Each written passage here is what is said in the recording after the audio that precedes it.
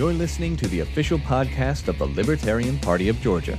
Learn about local issues, meet candidates, and find out what we're doing to bring more options to Georgia voters. Now here's your host. Hi, and welcome to the Georgia Liberty Cast. I'm your host, Ryan Graham. I am the chair of the Libertarian Party of Georgia. And today I have with me a special guest, Chase Oliver. He is the chair of the Libertarian Party of Atlanta. Hello. Hey, man, how you holding up and all this, whatever, the lockdown stuff? I'm doing all right. I'm one of the folks who works from home, so I basically spend 8 hours a day in front of a computer screen at my house now instead of driving to the office. But other than that, I'm just trying to stay sane with not going out and going out for a meal and stuff like that. But everything else has been pretty good for me, all things considered. Yeah, I lucked out. I have a job that basically didn't miss a beat. I think it was maybe a week and a half before they actually sent everybody home, where I, went to my bosses and said, there's no reason for us to keep coming into the office. We should all just be working from home. The risks are too high, which they didn't even feel super high at that point, but it just seemed like the right move to do if we were all remote anyway. So oh, yeah. We went into the office, but we worked for our clients remote. So I work in a large office, and like about 3 weeks before everything kind of started shutting down altogether, they sent us all home because they said we're a lot of people. But I was the first guy to be like, we work a little close to each other. Maybe we should be taking these laptops home and whatnot. And so I was the first wave of people. I've been home for almost 8 weeks now. So. Yeah. And I mean, part of my problem too is I got a mild fever and a cough, like right when it was all kind of popping off. And so I'm in the office, coughing, and they're like, shouldn't you not be here? And I'm like, I just wasn't taking it very seriously at that point. It was still like 3 or 4 weeks before we got sent home. And then it got to a point where I was just like a week later, I was like, let's just work from home. It's partly because of me. And I'm glad it's good that we have the choice to do that. Not everybody does, and there's a lot of people hurting out there. So I feel for that. I did 13 years in the restaurant industry, so I know if I was still in that industry, this would be driving me a little bit more crazy than it currently is. So yeah, I've heard some cool stories about that. That particularly in my neighborhood, there's a new restaurant called Little Bear, and it's a guy who traditionally did some pop-up restaurants, and they have totally, I mean, their whole thing was to dine in, of course, right? That's like where they make their bread and butter, and you get the highest margins on people dining in and buying, add-ons and things like that. But and alcohol, yeah. Well, that's changed now because you can just buy alcohol and have it delivered too.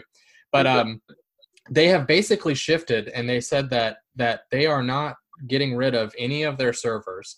And they're basically rotating them in and out, and still paying all their salaries. And they're still buying the flowers from the florist that they were getting flowers from for their table, and they're just giving it to their employees or to guests and stuff. But they're just like having them work as like line cooks instead, because volume went up, and so they need more of that. So they just shifted them, which is not exactly their expertise, but it's nice. Well, while we're shouting out some awesome folks in the restaurant industry, I used to work for a restaurant out in Decatur. It's called Wahoo Grill, and they're not open right now for business. They're doing takeout, pick up food, and do these things. And one of the things Libertarian Party of Atlanta just did last week, they have an adopt a healthcare worker kind of program going on at that restaurant, where you buy boxed lunches in groups of 10 or 20, and they will deliver them for you to healthcare workers who are obviously stressed and could use a little healthy, nutritious food. So LP Atlanta last week, we went ahead and, I went ahead. We weren't really having a regular meeting at that point, so I just kind of took it upon myself on behalf of LP Atlanta to deliver 20 lunches out to Emory, the Emory Hospital. Yeah. And so I just wanted to shout out, they're a great group of people, and they're doing all they can, and they got really awesome food. So if anybody in the Decatur area is looking to pick up a meal, or maybe just, if they want to donate a little bit of money to help out healthcare frontline workers, and also, help keep a local business afloat, that's a great thing to do.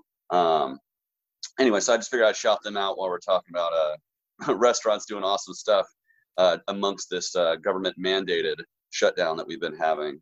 Yeah, and I was listening to another podcast, the Political Rewind. They had the president of Grady Hospital on, and he was saying, they were asking what the best thing people can do for them is, and they sort of laughed and said, we've heard about people bringing meals, and he was like, don't laugh about that. That is some serious business. That is so helpful to for people to know that they've got a meal coming, and that it's like they don't have to worry about that. It's not stressful. Like they're not trying to find a place to go out and get a lunch somewhere or packing and doing all it's just one less thing they have to worry about, and it's immensely helpful. So Well, yeah.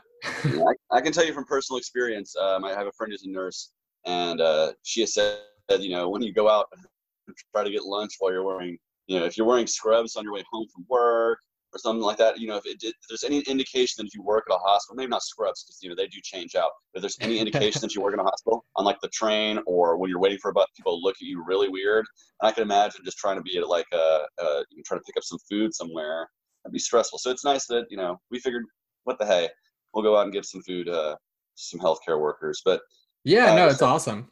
It's awesome to hear about good stories of people going out of their way to help people that need it, right? That's what we believe in. So that's one of the central messages. As an affiliate, LP Atlanta, one of our central messages is volunteerism in action.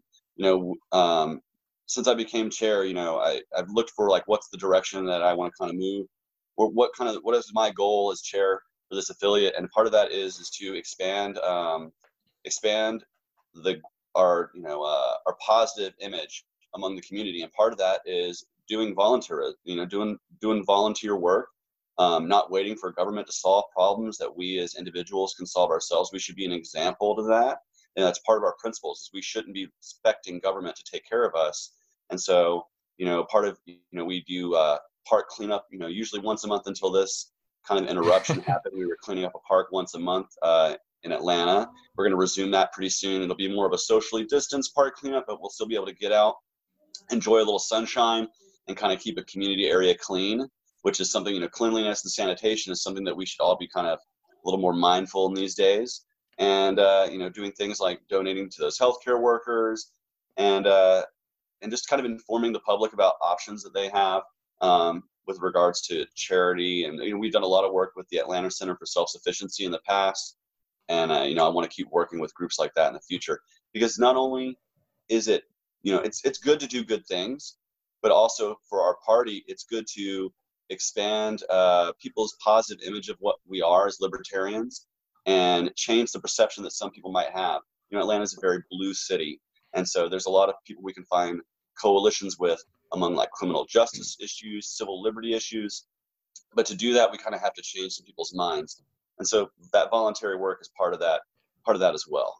Yeah, they sort of think of us as selfish, just leave me alone and I'll leave you alone, and that's not really what we believe at all. Especially folks like you and me who kind of come a little bit from the left. I say that loosely just because it's really hard to talk about paradigms and all that, especially within libertarians, because we barely believe in the paradigms. But yeah. But what we truly believe in is that good ideas don't require force, and that people are generally pretty good to each other, and we want to help each other. And I won't go so far as to say we're altruistic or anything like that, but because I don't believe altruism is a real thing. But we do want to look out for one another, and we do get self-satisfaction from knowing that we've done good. For even a single person, right? That helps us. And so there's a lot of motivation there. There's incentives that exist already for us to help. And so you don't have to, hold a gun to someone's head, take their resources so that you can do some good somewhere else. You just don't have to do it like that. And so often government actually gets in the way of helping your fellow man. We have, there's laws against feeding the homeless in cities all across America. There's people who have to fight to have mobile barbershops and cleaning stations and things like that. So I think you're right. Good ideas don't require force. And I think to want to live in a world where, we're helping our fellow man, I think most people in general are good people in the world, and left to their own devices, I think we would generally be good to each other. So, it's like Bill and Ted said, be excellent to each other, Yeah, that's a good one too. Good ideas don't require force, and be excellent to each other. Yeah. We got all kinds of catchphrases in this episode. Mm-hmm. So I guess you tried to give me a little bit of a segue earlier, and I did not bite because I wanted to say something else. But we wanted to talk about the shutdown. So we had like you said, a government forced closure of certain businesses that were deemed non-essential by the powers that be. I still hold the position that there is no such thing as a non-essential business. There's no such thing as a non-essential person. That's ridiculous, and the fact that they think they have the power to decide who is essential and non-essential is offensive to my very being. I mean, what do you think about that?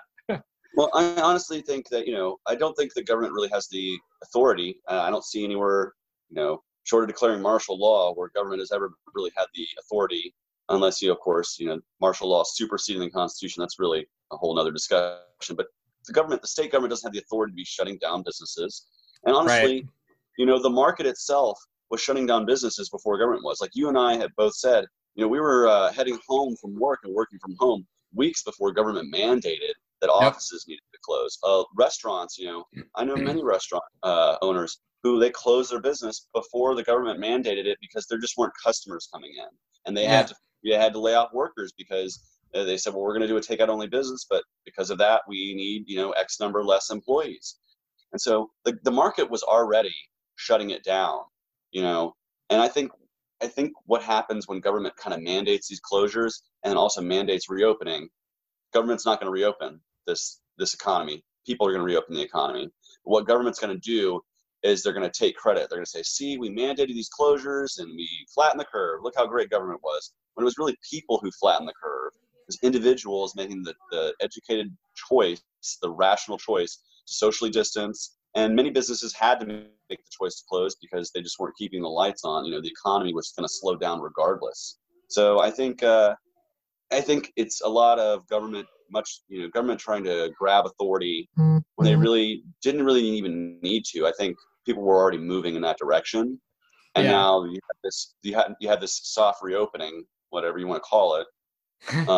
Which and I can tell you right now, I've spoken to several salon owners and I've spoken to a few people who own restaurants, and they're not opening their businesses right now because of the orders that have been given to reopen are unworkable. Well, that's what I was going to get into, is that there's an announcement last week, and we haven't had a podcast since, where it was announced on 420, I think, which was great. But Kemp rolled back the mandatory closure of certain businesses, and it was like salons and tattoo parlors, spas, and bowling alleys. Bowling alleys. It's kind of a weird list of things, but and then restaurants will start being able to opening their dining rooms on Monday. But there's a lot of rules put in place, so. I mean, you question whether or not it's rolled back at all. And like you said, people who said they're not going to do it because the rules are too stringent. But I happen to live across the street from some salon owners, and they're not going to open up because they don't have any generally salons are owned by an owner, and then they rent out their spaces to people who are independent contractors. And those are your beauticians, the people who are cutting hair and doing that kind of stuff. They're independent contractors. They work for themselves. And fair space. Yeah, so they said that none of their people want to come in anyway. They're just like, well, we don't feel safe, so we're not going to do it. And that's fine. That's perfect. That's great, right? That's the way it's supposed to work. Doing that as well. Yeah, and then but once they feel comfortable, they'll be able to do that. And it won't be once the government feels they're comfortable to whatever, because Kemp rolled that piece of it back. So now it'll be whenever the people decide that they are ready to, take on the risk, or that the risk has subsided enough to get out there, it'll happen in a lot more of a organic way, which is, I think, a lot more healthy for the economy, for people in general. And you just have to give people the options to do it. Well, and I also think you're going to see this, you're going to see a transforming of the economy from this pandemic. You're going to see businesses making different decisions. I can already tell you, a lot of offices like mine are going to embrace teleworking a lot more than they did beforehand, because they see, wow, this business is still working. We're still able to function with our workforce from home.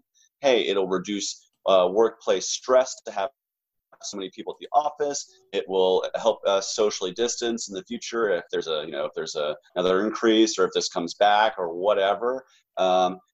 Businesses are looking at new options now that they really weren't paying attention to before. So there's actual opportunity in this for businesses to change the way they do things. I don't think anybody's really raring to go stick their finger in a bowling ball right now. I just don't. I'm not going anywhere. Yeah.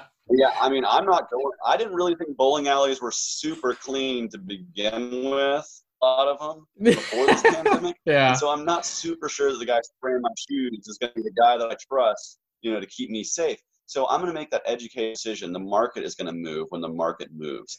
And I think we're looking at, we're going to look at a tough economy for a lot of people for a while. And again, that's going to be the market that moves things. It's not going to be government. Government likes to take credit for lots of things they have nothing to do with. Yeah. And economic recovery is certainly going to be one of them whenever it happens. If it were to happen in 6 months, the president right now would take all the credit for economic recovery. If it happens, well, he already years, took credit for the economic when it was like right before this happened and the economy was going strong. He was taking credit for it, even though, of course, it's not his fault, and of course, it wasn't Obama's fault, and of course, right now, it's not his fault that it's doing so poorly. I mean, it's just absurd to think that one man has that much power over the entire economy of our country, let alone the world.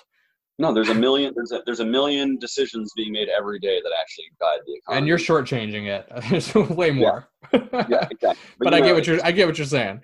I was gonna say we're the LP Georgia is also sort of changing the way they're doing things. I have in the past let lack of physical space be a barrier to having certain types of meetings and doing like open houses and trainings and things like that.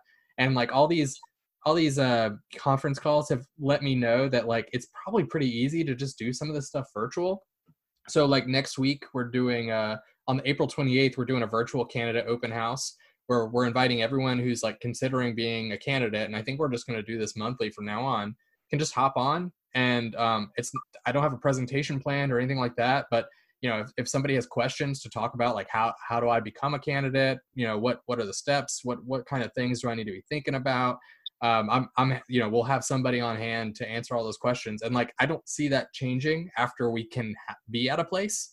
I don't necessarily think we need a space for it. I just think this is a virtual thing, and like it's just available and easy now, and I just wouldn't have thought about it beforehand. Well, I've always loved the idea of doing things digitally. I can tell you, like, some people that have been my best friends, I've actually never met in person, because I've been super into the online, like, podcasting community for a long time.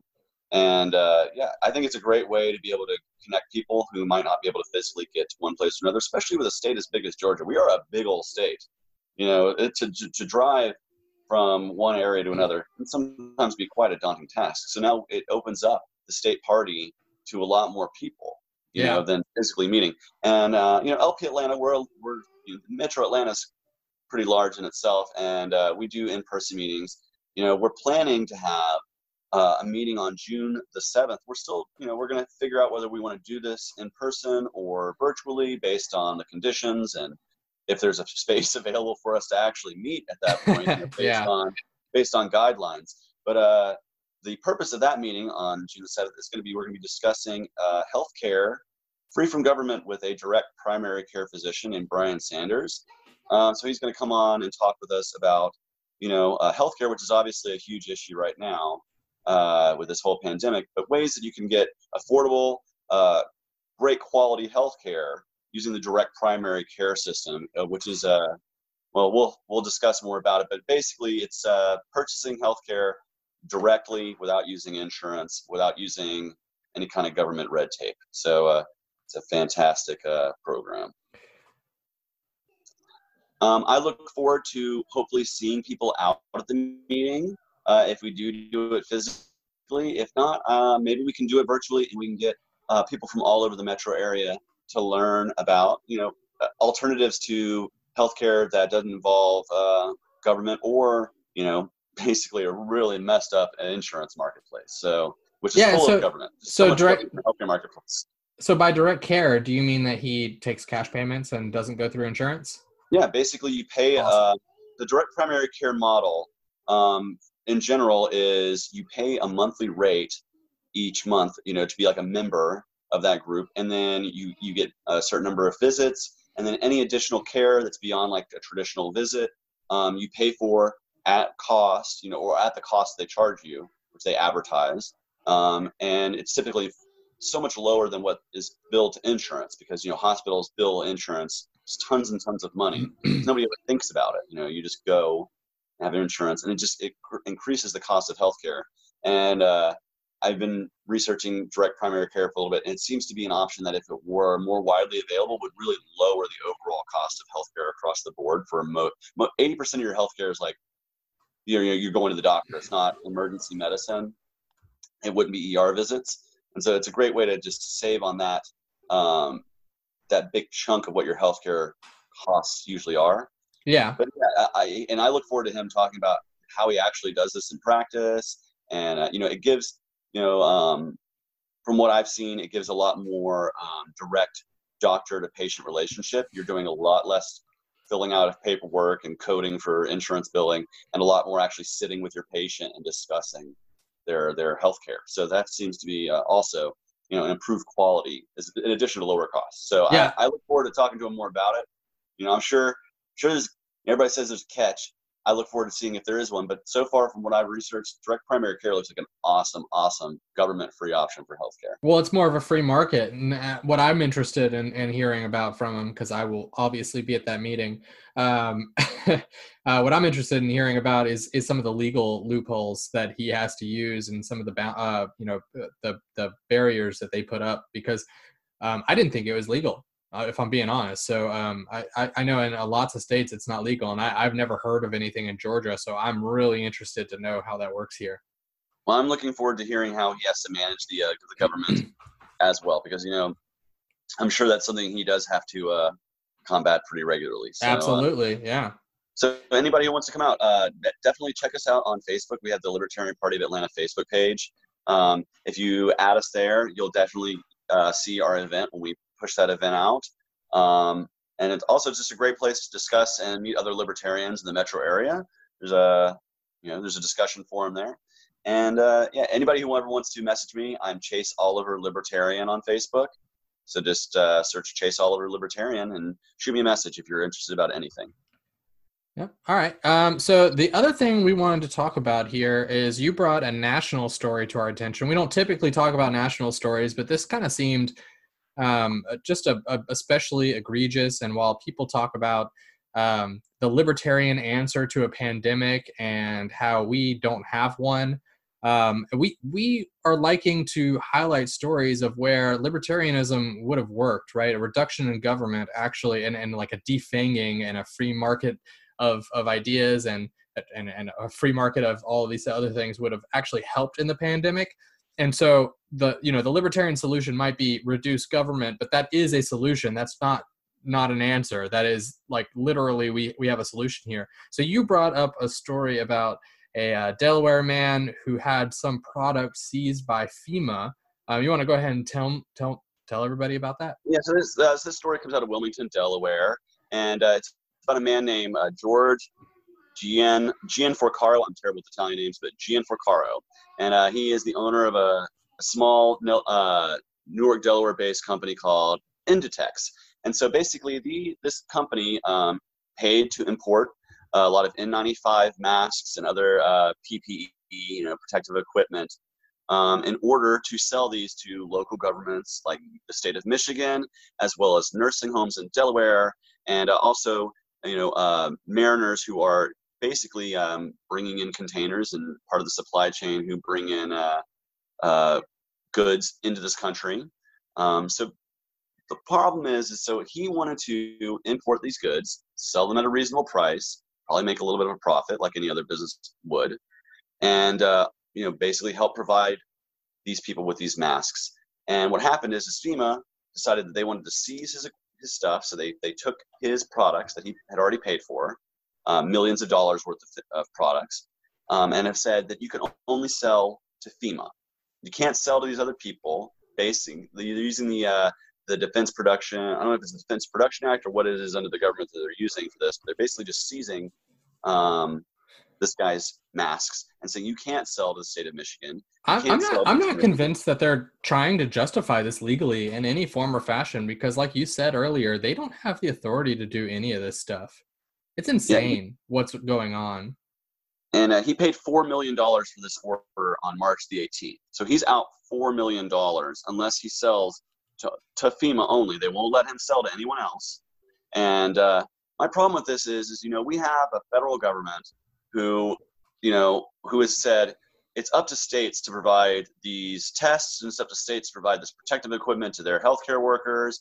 The stockpile is for us, not for states. I don't know what that means, but and so it really kind of ticks me off that this guy is being handicapped from selling masks to the state of Michigan, a state that has had massive reopen protests. They want the economy to reopen in Michigan, and part of that is having enough N95 masks for healthcare workers and things of this nature, and yet this guy's being prevented from working in a free market and selling to these states. And we already have to hear about states that are having to outbid each other and stuff like that, which that's a marketplace. But for this guy, he gets all this stuff just completely removed from the marketplace altogether by the federal government.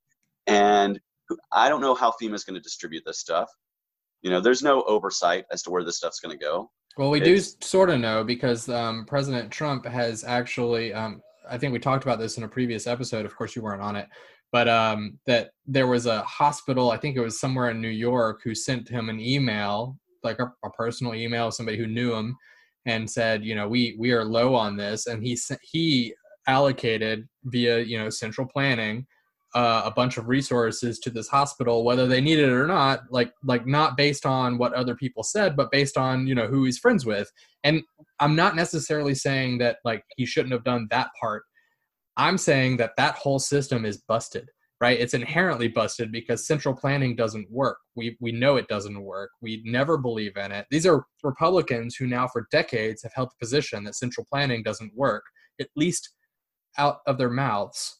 And right now what they're doing, because that's who's in power, is implementing these central planning policies where they're seizing people's goods so that they can centrally plan how they are distributed. That's what's happening. And meanwhile, there's a nursing home in Delaware that's out masks. And right. Meanwhile, there are people who work the supply chain, bringing goods in and around this country. Much of it medical equipment and food and things that we need to keep the economic engine running in this country. Meanwhile, they're out masks they were expecting to be able to pay for. They probably already budgeted that in their budget, and now they don't have the opportunity to do that. And this guy's meanwhile out millions of dollars. And if you think he's ever going to get that restitution from government, I got some beachfront property in Arizona to sell you. Well, and most importantly, so not only is that theft, but if you think that he's going to spend another $4 million on PPE to bring to people who need it, you got another thing coming to you there as well, because he just had this snatched from him, and there is no reason for him to put himself out there to bring more product to the market. So now your supply is down. And I've argued, and non-libertarians will argue with libertarians, about, taxation is theft. Is taxation theft? It's not. This is theft is theft. They literally just took his stuff and didn't pay him for it. Right. And now they have possession of it and won't. And the only people they'll let him sell to is FEMA, which they're not going to give the price he was probably going to get from other people in the market. And there's no evidence of not that. Well, Chase, you muted. I don't know. It's a little crazy, and I just thought this is a story that really should be getting a little more attention shined onto it, because if it's happening in Delaware, Lord knows it's going to be happening at ports, everywhere. It's in you can look at Maryland. There's that other story in Maryland of Governor Hogan basically had to put the National Guard up against the feds to protect these tests that him and his wife had secured from the government of South Korea to bring into this country, for no other reason than the fact that the feds, they want to centrally plan, and they want to take. They want to even further take jurisdiction away from the states. They want to take jurisdiction away from the local governments. They want to take jurisdictions away from individuals. So it's Yeah, I hate that he bought those tests, but I absolutely love that they were purchased and defended against the federal government. That makes me happy somewhere in my soul, and I don't know where it is, but there's a lot of problems there. But overall, it made me happy. There's definitely a worst villain in that story, and it's Yeah. not Larry Hogan. Yeah. So another thing I wanted to talk about, because I feel like it's relevant to people who probably listen to this podcast, and I apologize for the left field here, but the convention, right? The national convention. Oh yeah. Yeah. So a bunch of people today. So we're recording this on Sunday night. A bunch of people on Sunday morning got the news in their emails that they have canceled their rooms at the Marriott in Austin for the LP National Convention. That apparently came as a complete surprise to our convention oversight committee. They had no idea that was going to happen. And then later on, we found out that it was a mistake on behalf of the Marriott, but that it is probable that there will be no convention on the dates. Yeah, I've been thinking for the past few weeks that the probability that we would have a full in-person convention in Austin has been just dwindling as the weeks have gone by, and I think now at this point it's looking like it's going to be some sort of cross between doing the quick rump thing and just passing a bylaw change and then changing it to an electronic convention, which again, we were talking about how proximity isn't so much of a challenge now that you can do these digital meetings with LP Georgia and other people from all across the state. Well, we're going to have to put that to the test as a national party. And I think it's something we can do. And I think we can, I think it's possible to do. And I look forward to the challenge of doing an electronic convention. Of course, I wanted to meet so many people, in person from across the country. And I guess it's going to have to wait until Reno in 2022. But in the meantime, I think we have the means, the capability to get ourselves a nominee for president and vice president, some party official, like party officers, and do a little bit of business. I don't know if it's going to be like the full convention, the whole rigmarole, but I think we can get enough work done and get people on the ballot and start getting the campaign moving forward, and and all that good stuff. So I'm looking forward to participating in an electronic convention.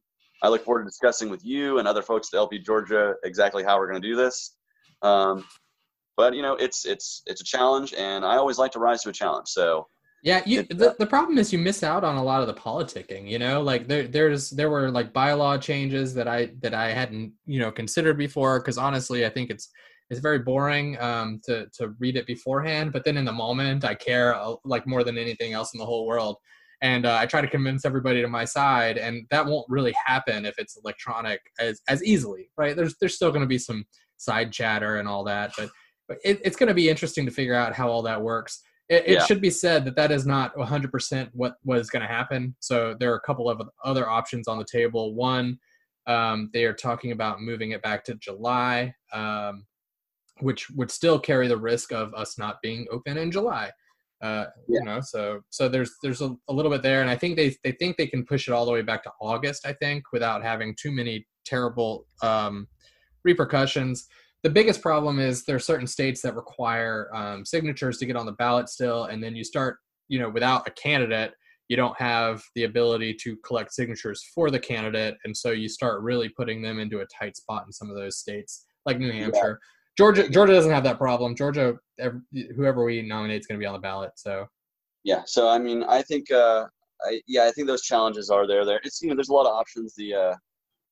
The convention oversight committee is going to have to look into, and when it comes to planning this whole thing. But I like the idea of doing an electronic one. We push back to July. We can always push back to July, and if there's still not things open, have a planned, prepared contingency for an electronic convention. In that case, I'm gonna try to stay too much out of the weeds of it. I trust that we got a great LP rep, and I'm gonna trust that they can kind of handle these things. But yeah, we just need to know. That's my thing. So like, if we choose to move it to July, like the fact that there's a chance that it could be either pushed back further or still canceled. Like, we just don't know how July is going to look. Because, I mean, I think a month and a half ago, I would have said we were going to have it in May. There's no problem there, right? And, like, now it seems silly. So I think if we choose to move it back, we have to have something in place that is a concrete plan, contingency plan, and we're not just waiting until so in this case May 2nd to figure out if we're going to have our May 19th convention. You know what I mean? Like, we just need to know what is the cutoff point, what are the criteria for we're going to go forward with it, we're not going to go forward with it. We just need to know. There's a lot of uncertainty, Yeah. And I can only imagine how the presidential campaigns feel, the chair campaigns probably feel it too. But it's very up in the air, and I look forward to seeing how we rise to the occasion as libertarians and solve the issue and get this taken care of. And I hope we can do it in a way that we can use as a model and show other political parties exactly how it's done. Yeah, that would be great. And I look forward. And honestly, like I said, I'm trying to stay out of it. But if there's people who need help with anything, let me know. Like, I want this campaign, or I want this convention rather, to be a success. Yeah. And, electronic or otherwise, And again, the worst part about it is not being able to meet lots of awesome libertarians from across the country in person. But unfortunately, that's going to have to wait till 2022. I already met a few awesome ones at our Georgia State Convention a while back. Yeah. We were lucky because we planned ours early, and it was due to signature gathering that we did ours early, and we knocked it out before all this stuff happened, but we just lucked out. So I'm very happy with that, and there's an advantage to having an earlier convention, I guess. Yeah. So yeah. No, we had a blast too. I loved it. It was so much fun. It was a great time. Awesome, fun debate. It looked great. I mean, the place that we had our convention at was very nice. And I got to meet lots of awesome people, lots of great campaigns. I'm internet besties with Kenneth Blevins now. From that's Oklahoma. Funny. God, man, convince him to run for. He's telling he's got to run for senator, governor out there, man. He's got to get the. No, he's got to run for city council, man. You gotta run for whatever. Set his sights a little lower. No offense, he's great. He went for president first. Probably not the best option. He clearly needs some public speaking experience, which is fine. I do too. I told him the exact same thing at the Libertarian, the Georgia convention. I was like, man, get yourself some public speaking experience, because he's a blue collar worker. He's a guy who actually gets his hands dirty every day. Wakes up and works hard. He's probably still going to work. Welders, I'm sure they're essential. So he's probably still going to work every day.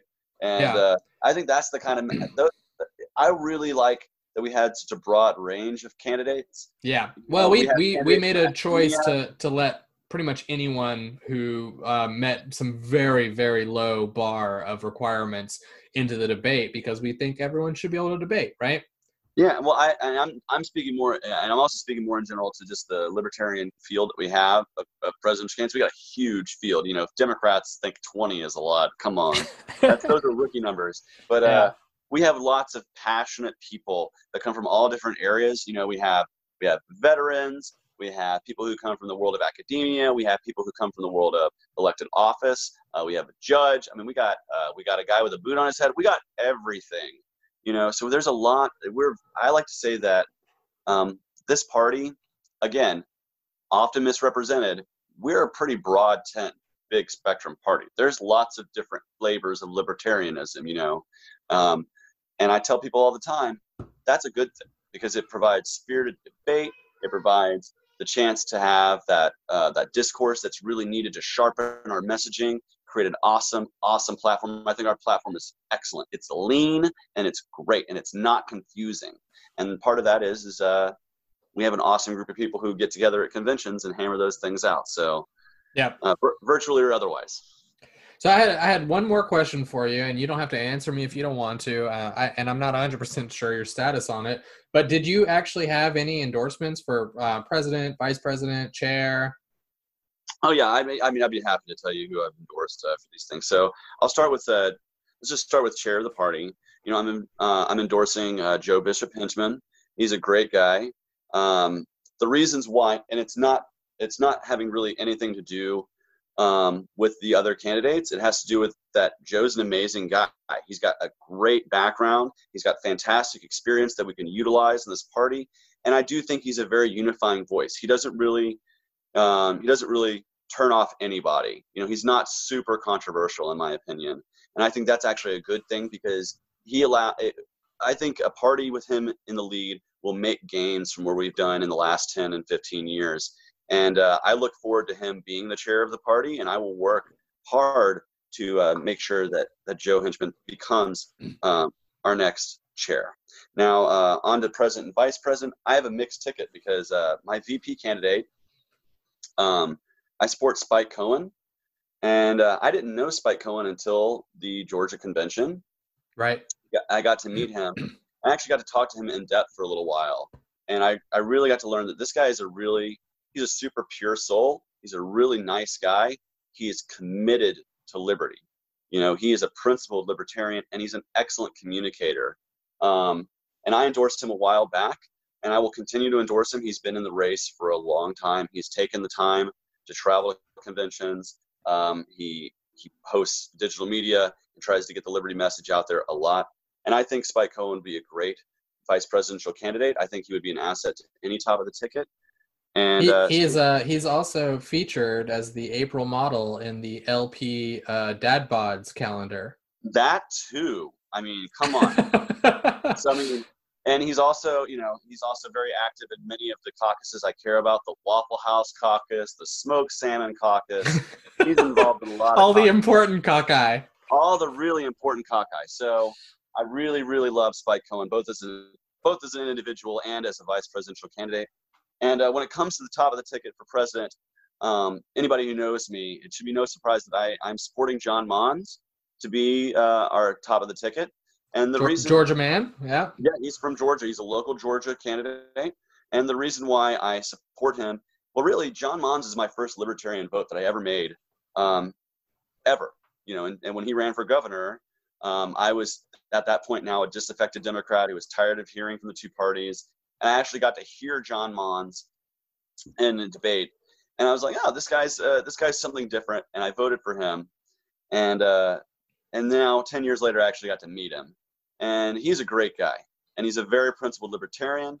But my reasons for supporting him is I think he can grow our voter base. I think, he got 1 million votes in the state of Georgia. He's gotten almost 2 million votes total as a libertarian. That's more than Lincoln Chafee got as a Democrat, a Republican, and independent combined. So. I think he has the ability to speak to audiences. His platform is something that I think can be attractive to both libertarians and non-libertarians. His focus that he wants to put on this race are areas that I agree with. Things like demilitarizing the police, stop criminalizing poverty, make it easier to start a business, make it easier to get healthcare free from government, make it easier to have more choices in our education system. He's a homeschool parent, things like that. So I am a passionate advocate for John Mons. I do have a second, third, I have some other, there are plenty of, like I said, there's great candidates all around. And for the most part, I will be happy to help any of them as a candidate. Yep. I'm proud of our slate. There's not a single person I think I wouldn't help. Yeah. And John Mons is the one that I have decided that I'm going to go into convention supporting. And I urge any delegates who might actually be listening to this podcast to reach out to John Mons, to reach out to me, and let's talk about why we think John Mons is going to be the best candidate for the top of the ticket. Nice. Yeah. All right, man. Well, did you have anything else? Other than check out Libertarian Party of Atlanta on Facebook, and for any new events that we're going to be doing. And I just want to send a general message to anybody who's listening to this. We're going through a crazy time in the country right now. This pandemic has really turned the world upside down. But one thing that we can do is we can be kind to each other. We can look out for those in our community who might be a little more vulnerable. For instance, I do the shopping for our elderly neighbor in my neighborhood because I don't want her to go out and have to risk being exposed to something when she's of the target age range where COVID-19 is very severe. And so I think if people could just take that kind of mindset and that kind of attitude to kind of help each other out, we'll get through this together. This economy will recover. The world will be better. And, if we work together, we can set the world free in our lifetime. So that's something we can all do. And if you want to find out more about how to help at LP Georgia, you can go to lpgeorgia.com. You can also go to lpgeorgia.com/Slack to join our Slack workspace, which is basically just a chat program where we collaborate on all kinds of different issues. And then if you would like to let us know if there's some issue you'd like to hear about, or if you want to be on the podcast, we are very open to having people, especially from Georgia, on the podcast. Let us know by emailing podcast@lpgeorgia.com.